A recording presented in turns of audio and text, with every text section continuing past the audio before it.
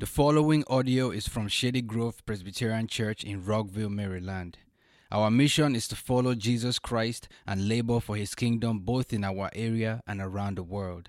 For more information about Shady Grove Presbyterian Church, please follow our Facebook page and visit shadygrovepca.org. We're going to go straight into the message this morning. Our special music is going to be actually after the sermon and before communion.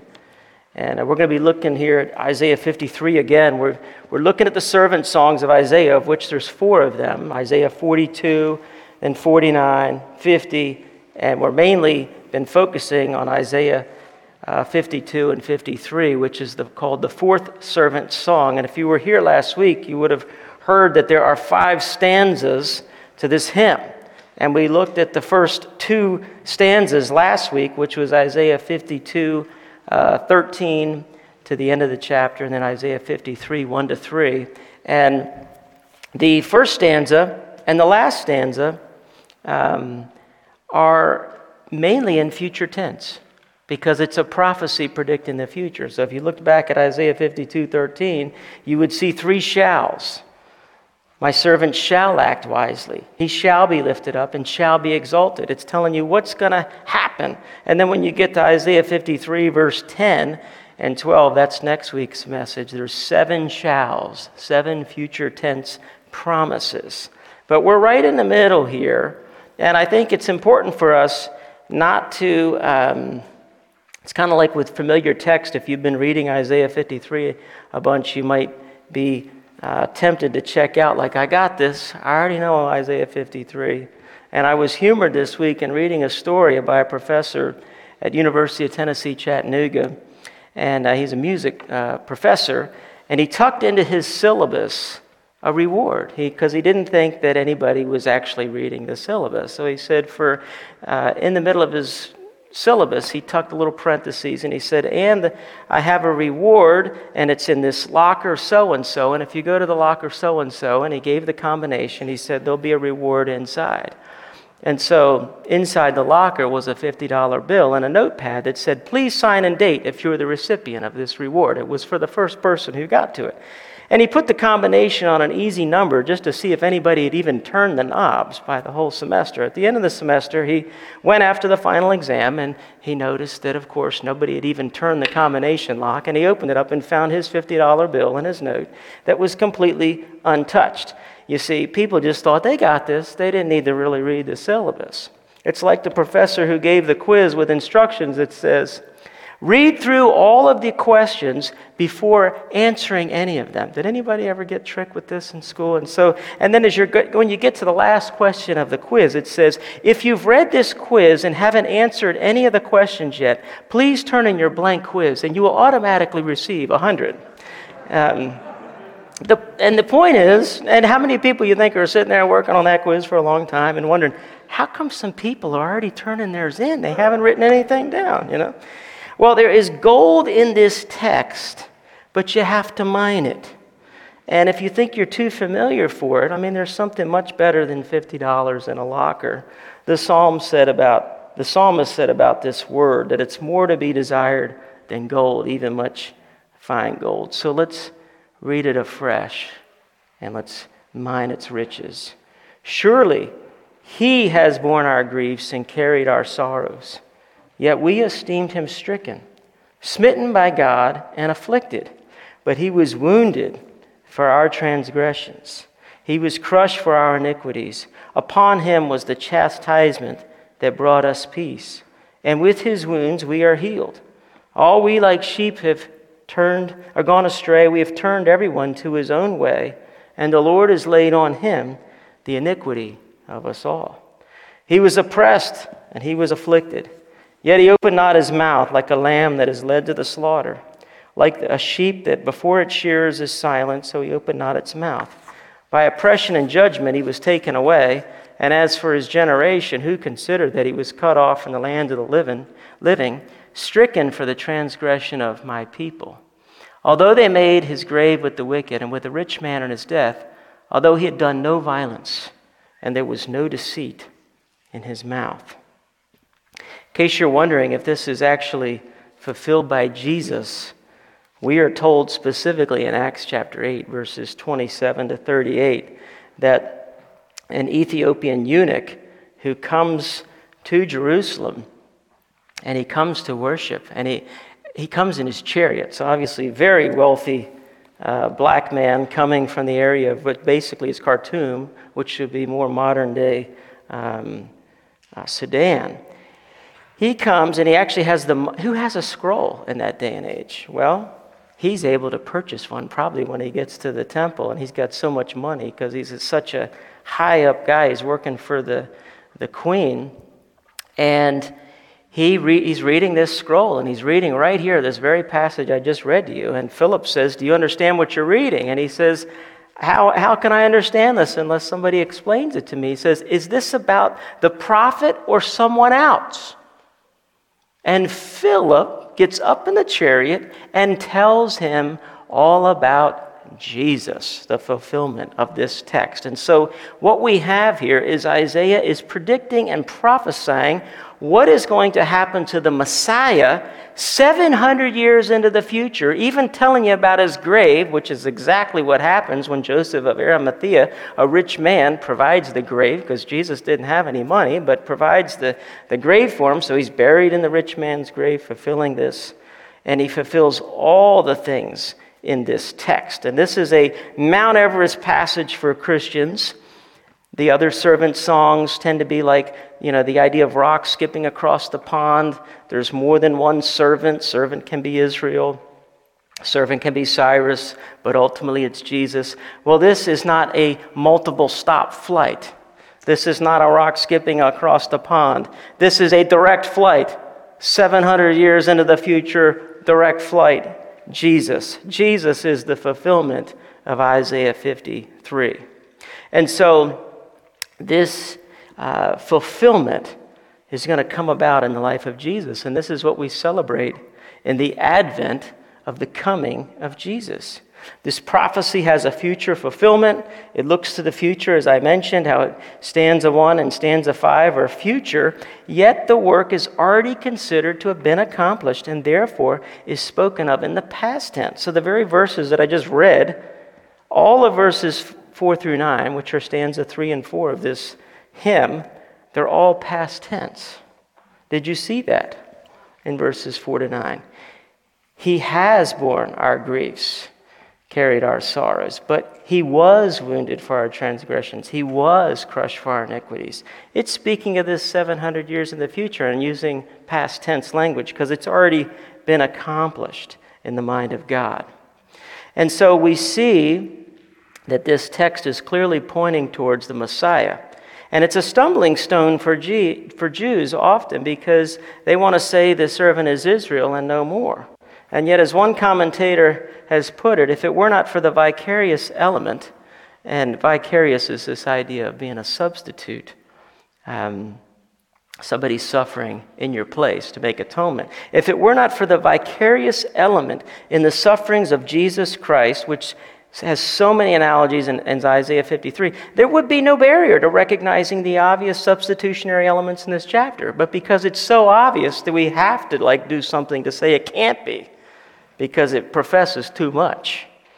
It would have to lead to a whole worldview change. It would lead to a life change. It would lead to worship of the Messiah. You see, the whole Old Testament is about substitution, scapegoats, lambs being slaughtered. The very Passover meal itself was celebrated, and they would kill the lamb, and they would put the blood of the lamb on the doorpost in 3 different places so that when the angel of the Lord passed over and saw the blood, then we know that nothing would happen to that home. No plague befalls that home. And the Day of Atonement is also about a day of transferring our guilt and our sin to an animal. One animal would be killed in our behalf, and the other was called the scapegoat.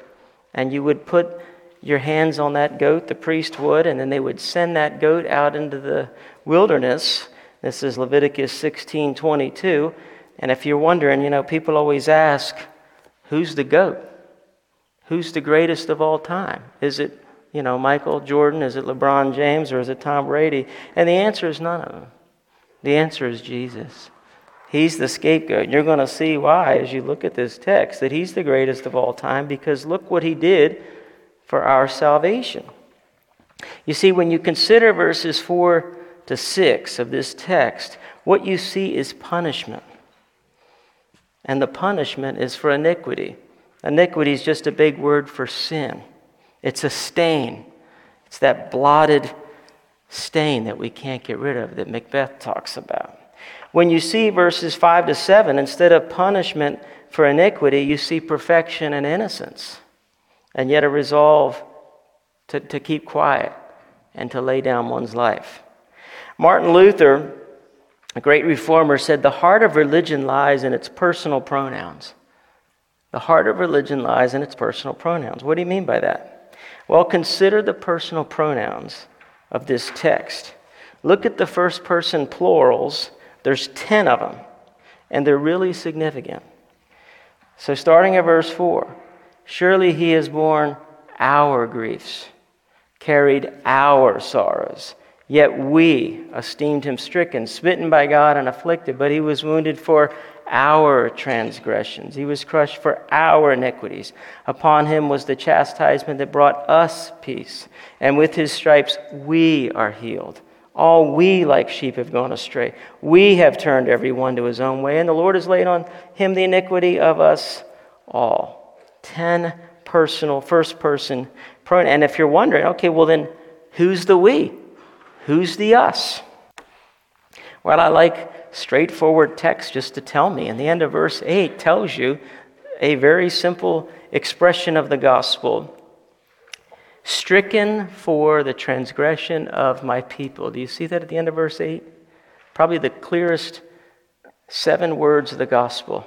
Stricken or struck down for the transgression, the sin of my people. So the we and the us is God's people. And that just then you say, okay, well, who are his people? And his people are his chosen elect people from before the foundation of the world. They're God's people.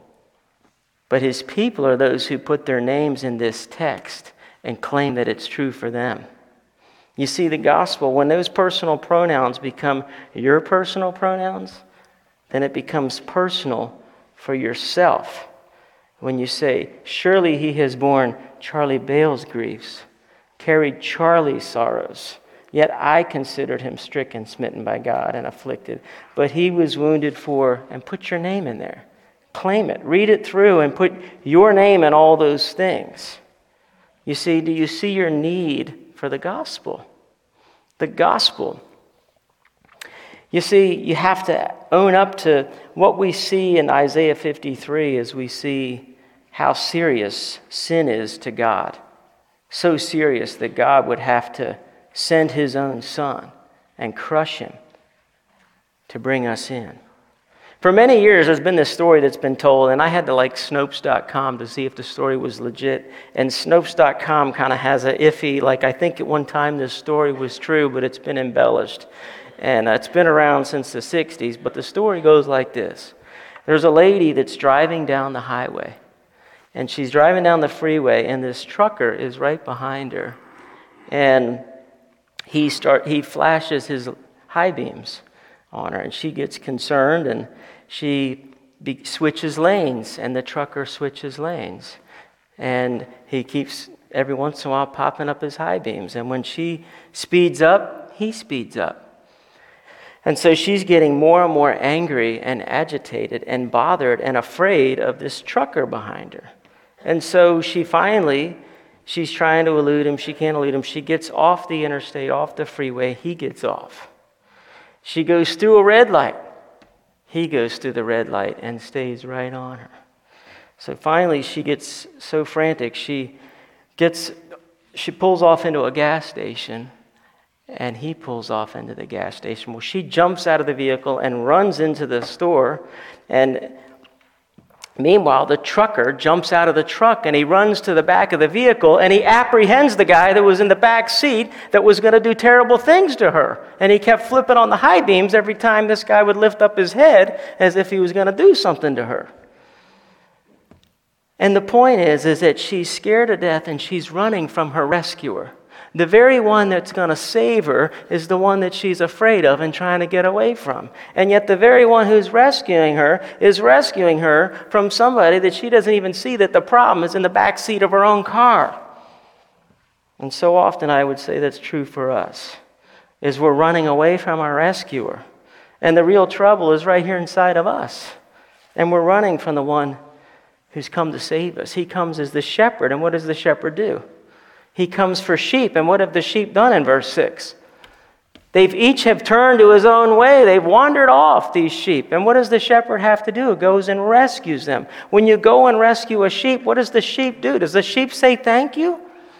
No. It screams and it cries out and it's kicking and screaming the whole time. It can't stand what you've done, that you've picked up this sheep. Just like us. We're stubborn. You see, we think there's something better out there. We think somehow this shepherd will end my fun. Meanwhile, our sin is about to kill us. We can't even see it. And here's the greatest love story ever to be told. And if you want to know how we're sinners, we're told that Jesus was rejected, despised, and accounted as nothing. And we're so deceived and distorted in our affections that we would crucify the Lord of glory when he comes. His own people didn't recognize him. The very one who came to save us from our sin. We esteemed him not. Verse 4, that's an accounting term. It means basically we reckoned him a loser. We reckoned him as nothing.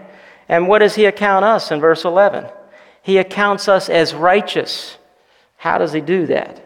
Well, we'll be looking at that this week and next week. But he's given us some gifts in his advent. In verse 11, he makes many righteous. We often speak of the great exchange when we refer to what Christ did for us on the cross. And this great exchange is this idea is that we give Jesus what he doesn't deserve. Right? Jesus gives us what we don't deserve. Jesus gives us grace. He gives us forgiveness. He gives us righteousness. He gives us perfection. He imputes his righteousness to us. His perfect standard of law keeping he has kept. And yet Jesus has given what we deserved. Our sins are imputed to him, and Jesus experiences our punishment, the wrath of God that our sins deserved, and he dies in our place. Theologians refer to this as the great exchange, but in bigger terms, they refer to it as active and passive obedience. His active obedience is his whole perfect life, that he comes and he's born of a virgin, and his whole life, he doesn't just drop down out of heaven and die on a cross, but he's 33 years of accruing this perfected righteousness of doing everything the laws required. We see that in his perfect life. And then he has this perfect death where he takes all of our sins and he takes them upon himself. And there's this great exchange. He gives you his perfection and you give him your sin. And if you look at this text again, you'll see that. You see that in the text. You say, well, where is that in the text? Well, how is Jesus described in the text? Well, he's described in verse 8 or verse 7. We're told that he's led like a lamb to the slaughter, and we're told that he's made, at the end of verse 9, that he's done no violence and no deceit is in his mouth, meaning he's innocent. He hasn't sinned. He doesn't deserve this. He himself is righteous. And then how come this is all coming upon Jesus then? Well, because Jesus is coming as the good shepherd for his lost sheep. But in the amazing love of God, the shepherd becomes a slaughtered lamb. You never heard of, when does a shepherd ever do that? This shepherd becomes the lamb. He's the Old Testament sin offering. He's slaughtered not for his own transgressions, but for the sins of another. And that's why 1 Corinthians 15:3 just sums up the gospel by saying Christ died for us in our place according to the Scriptures. According to the Scriptures. Well, places like Isaiah 53. He was cut off from the land of the living. You see, he's stricken for the transgression of my people. And so Jesus is this scapegoat who bears our sins, and literally he takes them away. And Jesus didn't run off into the woods, though, like the scapegoat in Leviticus. He stumbled outside Jerusalem and is nailed to the wood on a tree at the local burning garbage dump outside of town. And the wounds spoken of here in Isaiah 53 and the bruising, that should ring some bells. It should ring bells all the way back to the first promise of the gospel, that this serpent is going to be crushed, and he's going to bruise the serpent's head, but the serpent's going to bruise Messiah's heel. And now we're seeing it being fulfilled here in Isaiah 53. But what also takes us back to the very beginning of Isaiah, to the chapter 1.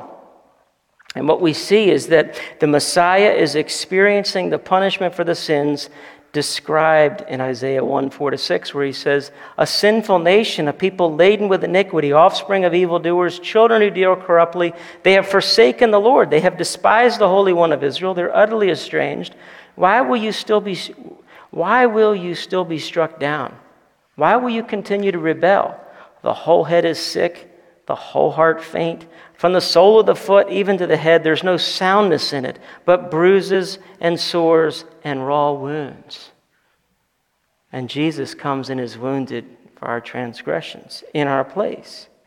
You see, it's very interesting to notice what we've given to Jesus and what has been given to us in this chapter. So directly stated, verse 4 says that what we have given to Jesus is he's borne our griefs, carried our sorrows, wounded for our transgressions, crushed for our iniquities. Upon him was the punishment that brought us peace, and the Lord laid on him the iniquity of us all. So we give to Jesus grief, sorrows, wounds, iniquities. That's what we've given to Jesus. It's not a great exchange, is it? He gets the short end of the stick in a huge way. And the Bible just says about this, that God made him who knew no sin to become sin for us, in order that we might become the righteousness of God. And that's what we see here. John Stott has this classic quote about the gospel, and he says this. He says, "The essence of sin is man substituting himself for God, while the essence of salvation is God substituting himself for man. Man asserts himself against God and puts himself where only God deserves to be, and God sacrifices himself for man and puts himself where only man deserves to be." And that's exactly what you see here, of what the Messiah gets, of grief and wounds and sorrows. And you say, well, how does he get even physical things like griefs and sorrows, and the healing seems to be bigger than spiritual. So how can that be? Now, I would say this. I would say it's kind of like when you set up all the dominoes, and you've probably done this as a kid, and then you click the first one, and then you just watch them, and you make a little design, and they knock all these things down. Well, when that first domino fell, when Adam and Eve sinned, the ripple effects of that sin have affected every area of our life. And now we all have these bodily ailments and bodily problems. And we do have all kinds of things of which there are lead to sickness. And sometimes directly because of our sin. And sometimes indirectly, just because now we live in a fallen world. And there are ripple effects, and we're seeing it all around us in our culture. Right? We're seeing all kinds of political divisions and racial divides and all kinds of depression issues that are huge.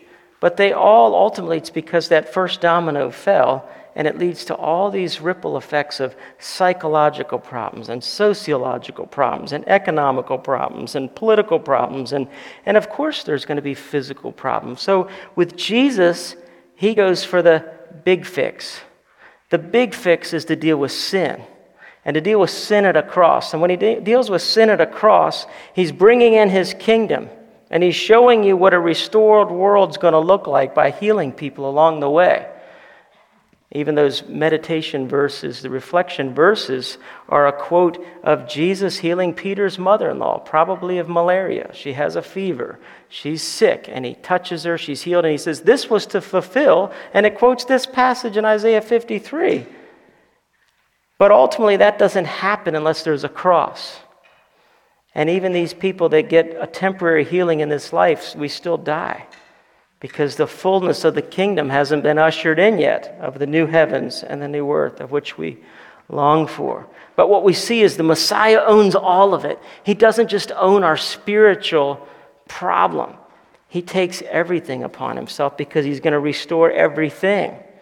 And he gets ultimately crushed, and literally the word is pulverized. He experiences the wrath of God, all because the Lord laid on him the iniquity of us all. You see, that's the half of the great exchange, is that Jesus takes all of our sins. But what does Jesus give you in this text? What does Jesus give you? He gives you 3 gifts. We'll talk more about the one next week where he accounted many righteous. But the 2 gifts that he gives you are at the end of verse 5. Upon him was the chastisement that brought us peace, and with his stripes we are healed. So what 2 gifts does Jesus give you in this text? What's the title of the sermon? The title of the sermon is Shalom. He comes to give peace on earth and peace to your very hearts. He comes to give shalom. And how does he do that? This idea of shalom is a fullness, not just a peace of a warm, fuzzy feeling. This peace is a wholeness of life. It's a piece of something objectively being accomplished. Is somebody has to keep the law. Somebody has to pay for where the law's been broken. And then when he accomplishes that objective peace, it gives subjective peace to our hearts. And what's factual becomes actual. What actually happened in time, space, and history on a cross 2,000 years ago. You're not just people walking around with a stigma on you, like, well, I still feel like a Christian, I still feel like a sinner all the time. You are. But you're not in the eyes of God. You're a saint. And the reason you're a saint is because of what Jesus did on the cross and because all your sins were laid on Jesus. And so we're not stigma-ridden Christians now. We are shalom experiencing Christians, that we have the peace of God, that he gave us this gift. And the fullness of it is coming in the restored new heavens and new earth, and we will all be healed of every affliction. As C.S. Lewis says in the last battle, he says, referring to one of the people, he becomes unstiffened. I like that because I'm getting older, start getting stiffened. We're going to become fully healed. And so here's what's happening at the cross. Let me just give you a couple classic quotes and we'll wrap up here. But Horatius Bonar, a writer in the 19th century, says this. He says the big issue is love and law must be reconciled. Love and law must be reconciled. Else the great question is as to a sinner's intercourse with the Holy One must remain unanswered. The one can't give way to the other. Both must stand, else the pillars of the universe will be shaken. The reconciliation man has often tried, for he's always had a glimpse of the difficulty, but he's failed, for his endeavors have always been in the direction of making law succumb to love. Meaning, he doesn't care about all the things you've done, no big deal. Try doing that to a judge.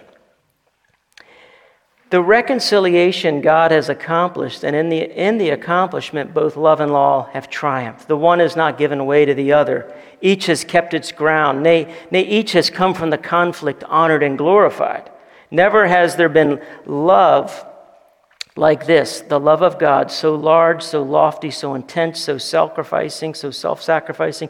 Never has law been so pure, so broad, so glorious, so inexorable. There's been no compromise. Love and law have both had their full scope. Not one jot or tittle has been surrendered by either. They have been satisfied to the full, the one in all of its severity, that the wages of sin is death, and the soul that sins shall die, and somebody has to die, or law is done. Law doesn't count anymore. But no, law has to be honored, and so does love. How can he bring you in? And he says, love has never been more truly love, and law has never been more truly law than in the conjunction of the two. It has been reconciliation without compromise. God's honor has been maintained, yet man's interests have not been sacrificed. God has done it all, and he's done it effectually and irreversibly. And so sometimes, this is great news for the soul. And I just want you to look at this text and tell me about all the good things that you've done and how that applies to the gospel here. Like, where are we in this text? You know, people think that somehow the gospel is like God helps those who help themselves, or I know God did this, but now it's all up to me, and it's up to me now to feel good about myself for today. So when I put my head on the pillow at night, I can feel good that I've done something to make myself feel better before God. Is there anything about you in this text that you've done good, or No. It's Jesus has done it all. And so because of that, we can rest in that. The gospel is as Richard Hooker put it like this. He says, God made him to be sin for us who knew no sin, that we might be made the righteousness of God in him. Such are we in the sight of God the Father, as is the very Son of God himself. Let it be counted folly, frenzy, or fury, or whatever. It is our wisdom and our comfort. We care for no other knowledge in the world but this, that man has sinned and God has suffered, and that God has made himself the sin of men, and that men are made the righteousness of God. So Martin Luther can say a Christian is not someone who has no sin or feels no sin. He is someone to whom, because of his faith in Christ, God does not impute his sin to him. It's imputed to Jesus instead. That's our hope. That's why we can come to the table. We can come to the Lord's table because of what he has done. He has made us worthy by his worthy sacrifice. Let's pray. Father, we thank you, Lord Jesus, that it is finished. We thank you that your whole mission on earth was to come and die. Jesus Christ came into the world to save sinners, of whom we are chief.